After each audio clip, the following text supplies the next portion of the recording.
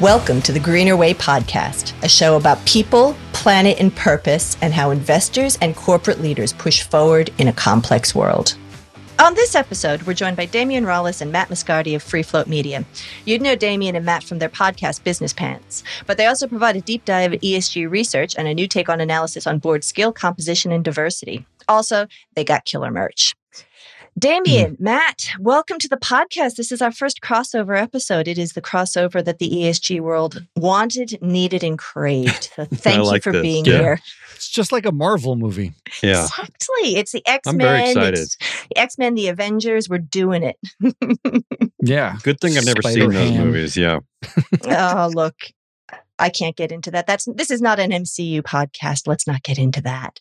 Look, I'm a huge fan of your podcast. I'm also a huge fan and deeply envious of John Lewis's writing and Moneyball. But for those that may not be familiar, what are sabermetrics and what specifically are board sabermetrics?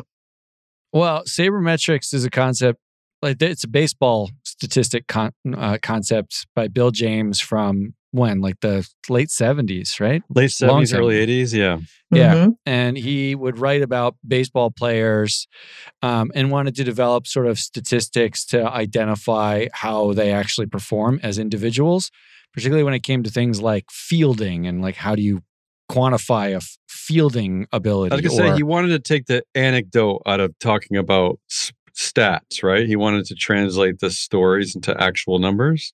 Okay. So we borrowed the term because the same problem exists for directors and management. Like we know more about LeBron James and Michael Jordan and Roger Clemens and any like our baseball, football, athlete greats than we do about, a single board member. You can't. My mom couldn't name a board member of Target, and she goes there like once a week. So. For us, the name of the game was... Can you name a board member at Target? I can when I look it up in our data, yeah. But the name of the game was to actually give these people names and figure out who's influential, who's powerful, and how they perform.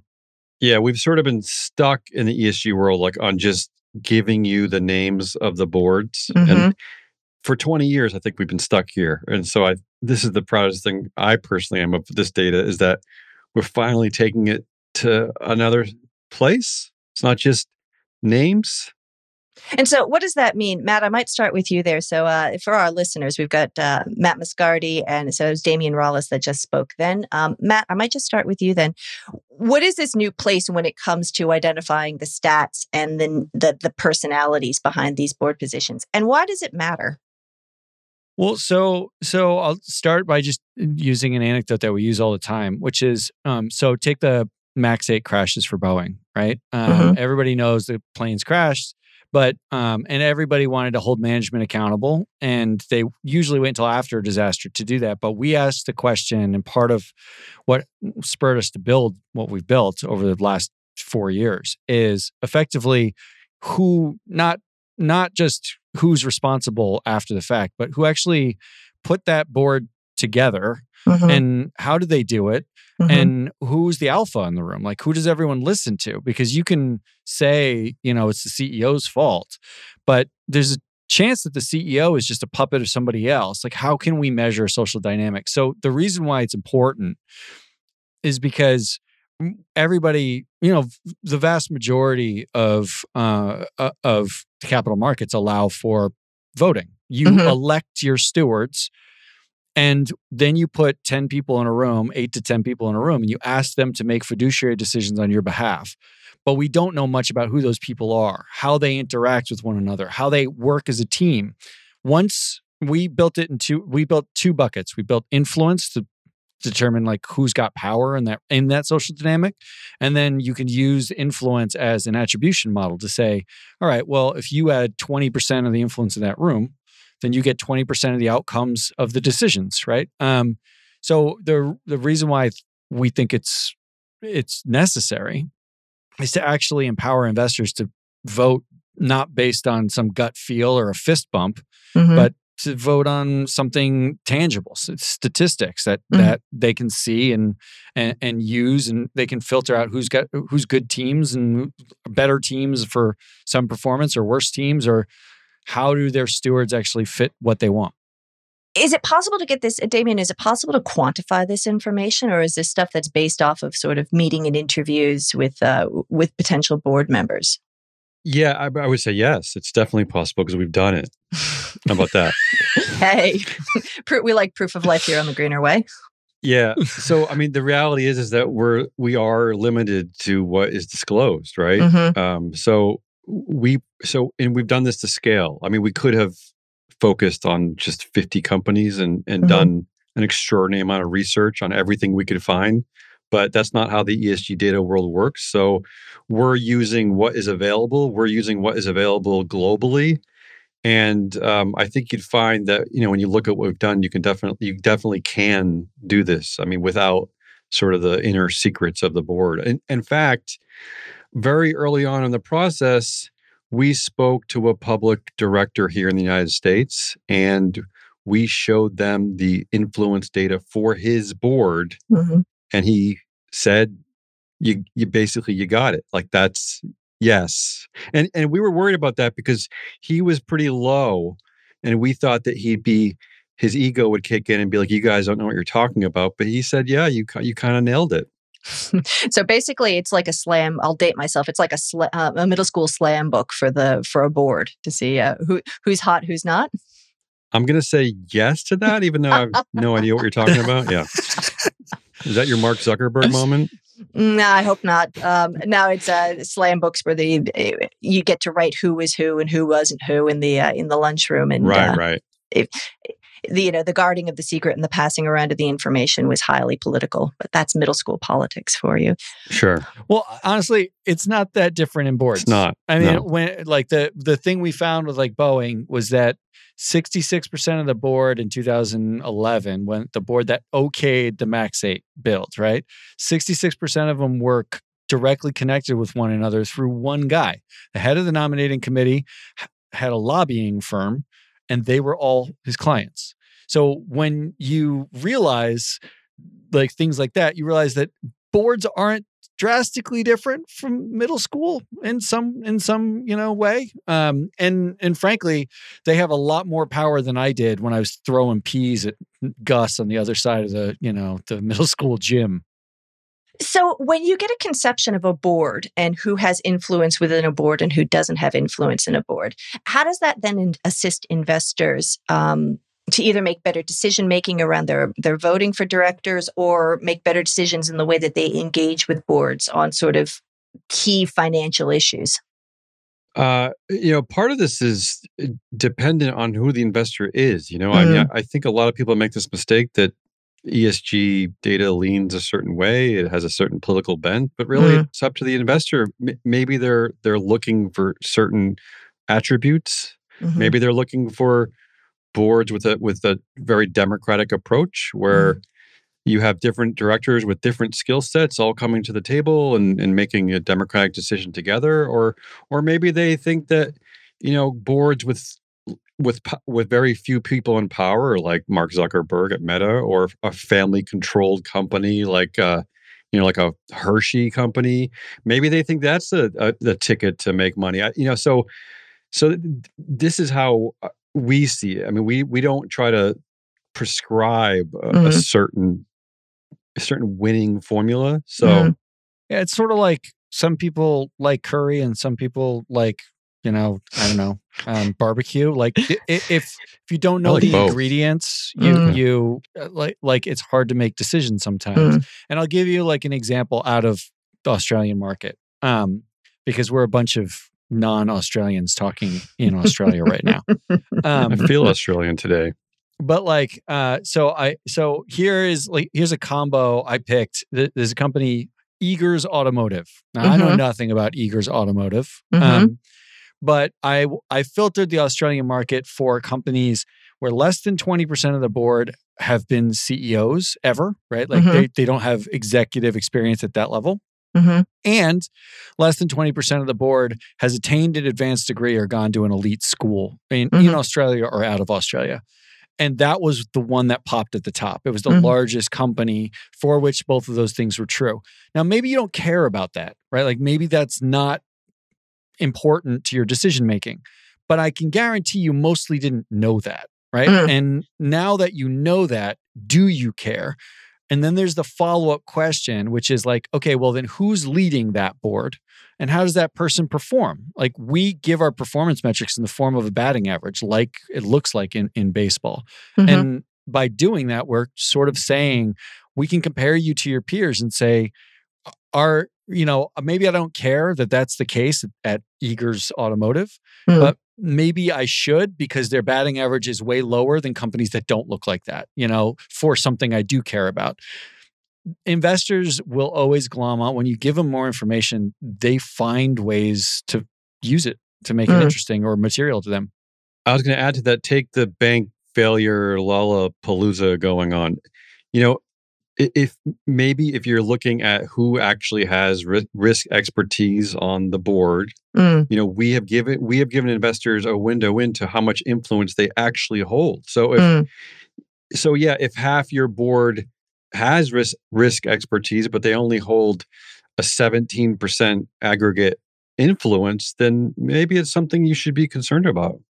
Actually, I wanted to bring up that point because one of the interesting facets of when you're looking at board composition in Australia, frequently companies will fill out board matrices, but very few companies, as far from sort of my oversight, very few companies actually match the skill to the individual director. So it can be really hard to understand. So they'll say, within our board, there are people who are expert in risk or expert in assurance or expert in sustainability or climate, but they won't attribute which member of the board has that particular skill set, which would almost seem to defeat the purpose because who do you know to go to, or who do you know to then correlate to that influence statistic that you've come up with? Arguably, maybe even worse than that is you don't know. I mean, is that even relevant experience? If so, I did pull like the Board Sabermetrics Best of Australia award badges. So I'm gonna let's get to that later, a little bit later. We'll tease that for the audience at the end. So, but one of the companies that popped were the banks in Australia are highly interconnected. So imagine being on the board and you're the risk expert, but everyone on the board is your friend. Like you went to college with them, or you go get martinis with them, or you went surfing with them. Does anybody really listen to you? Do they listen to you more? Do they listen to you less? Like, what's that dynamic like? It may not matter that you have expertise if you're beholden to somebody else, your buddy who puts you on in that board seat and is paying you $250,000 a year to show up 4 times and high five each other, right? That can override the expertise to begin with. It was also really interesting then, so that particular facet of the intercorrelatedness of Australian boards. I've got a geneticist friend who says, a healthy population has 8 degrees of separation. Australia has maybe 4 if you're lucky. So, from a social genetics perspective, we can talk about that at a different time. But I was really interested. You folks put up on LinkedIn a chart about this different styles of boards: democratic, autocratic, oligarchic, socialistic. It was really interesting to see that Australia ranked fairly high for having democratic boards. What is that difference between having an oligarchic or autocratic board versus a democratic versus a socialistic in terms of shareholder value? That's an open question, right? Yeah.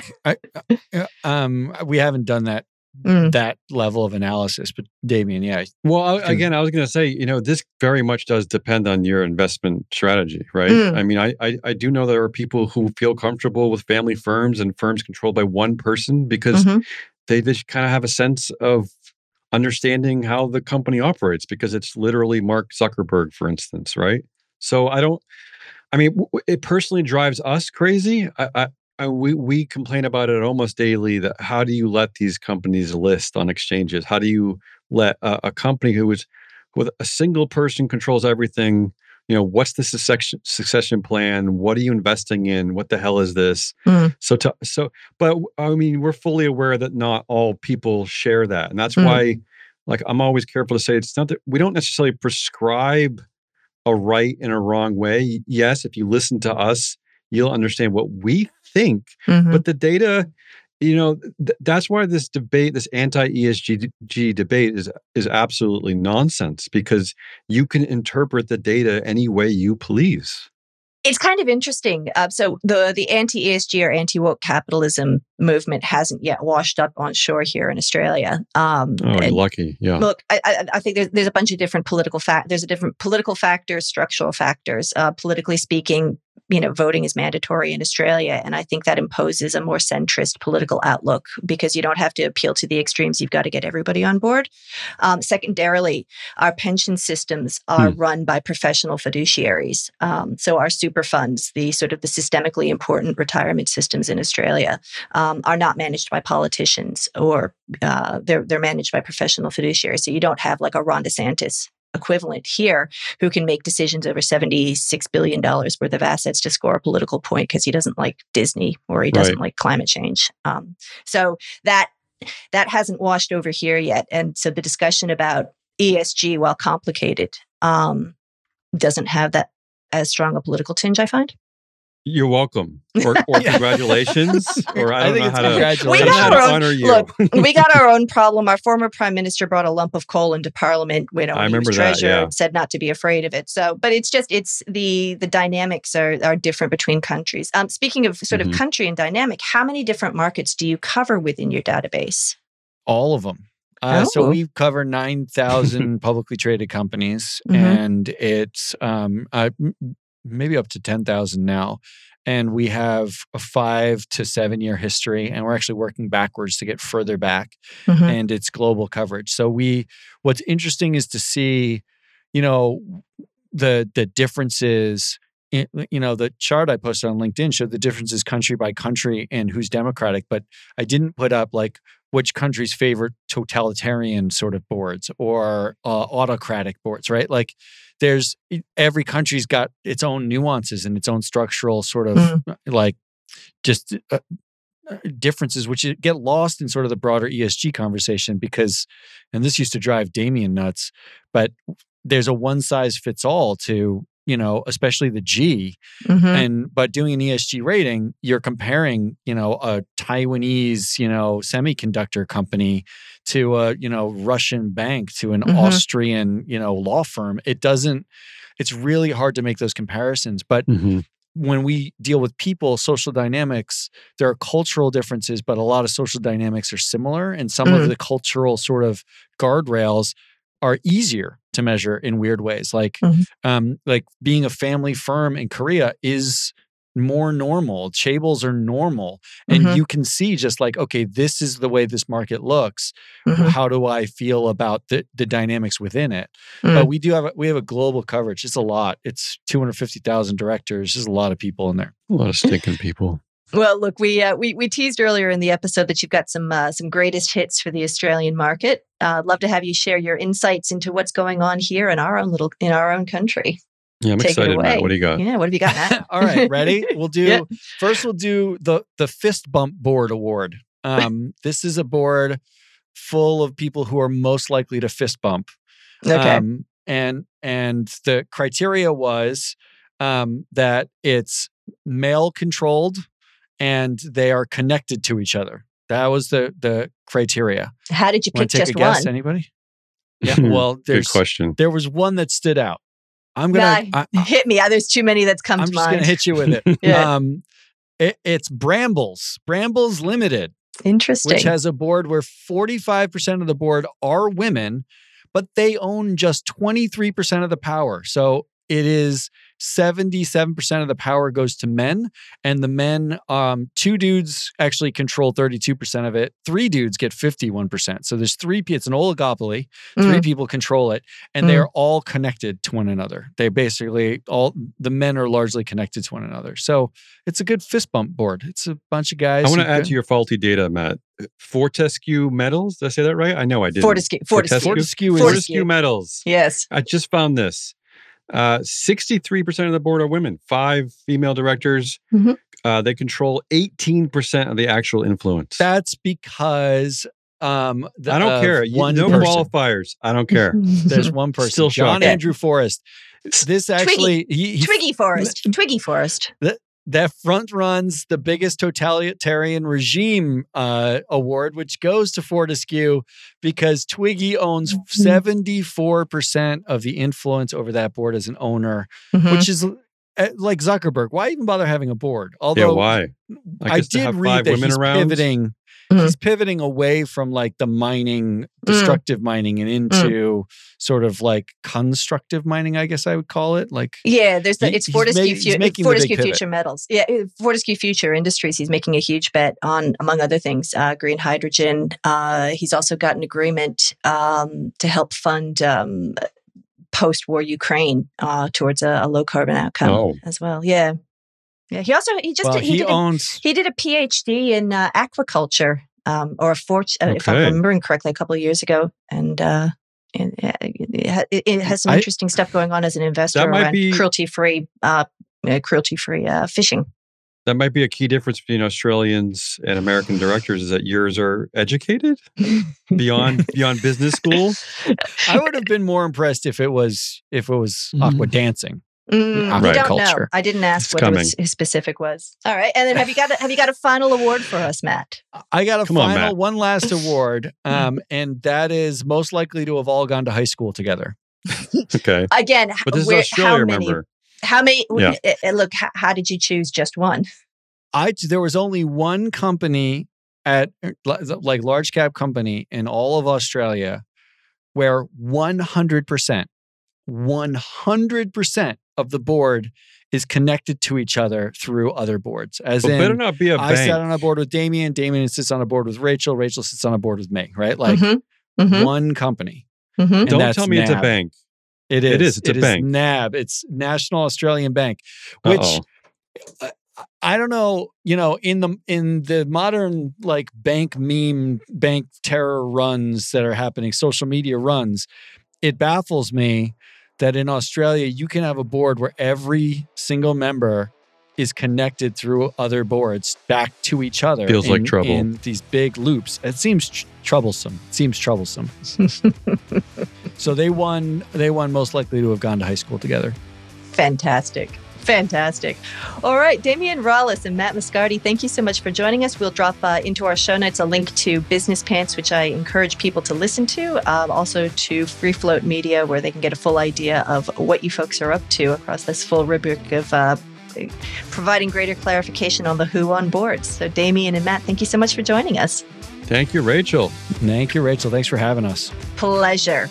Thanks for listening to the Greener Way podcast. If you liked today's show, remember to rate and review us on your podcast platform and make sure you're subscribed so you don't miss an episode. Any feedback? Contact us on podcast@fssustainability.com.au. I'm Rachel Allen-Backus. The Greener Way podcast is a product of FS Sustainability, a show about people, the planet, and investing in our collective future. All information in this podcast is for education and entertainment purposes only. The Greener Way podcast gives listeners access to information and educational content provided by discussing numerous financial sustainable options and our featured guests. It is not intended as a substitute for professional, legal, or tax advice. The hosts of The Greener Way are not financial professionals and are not aware of your personal financial circumstances. FS Sustainability operates under an Australian Financial Service License and the exemption made available under the Corporations Act 2001 in respect to any information or advice given. Before making any financial decisions, you should read the product disclosure statement and, if necessary, consult a licensed financial professional. For more information, head to the disclaimer page on the FS Sustainability website, fssustainability.com.au.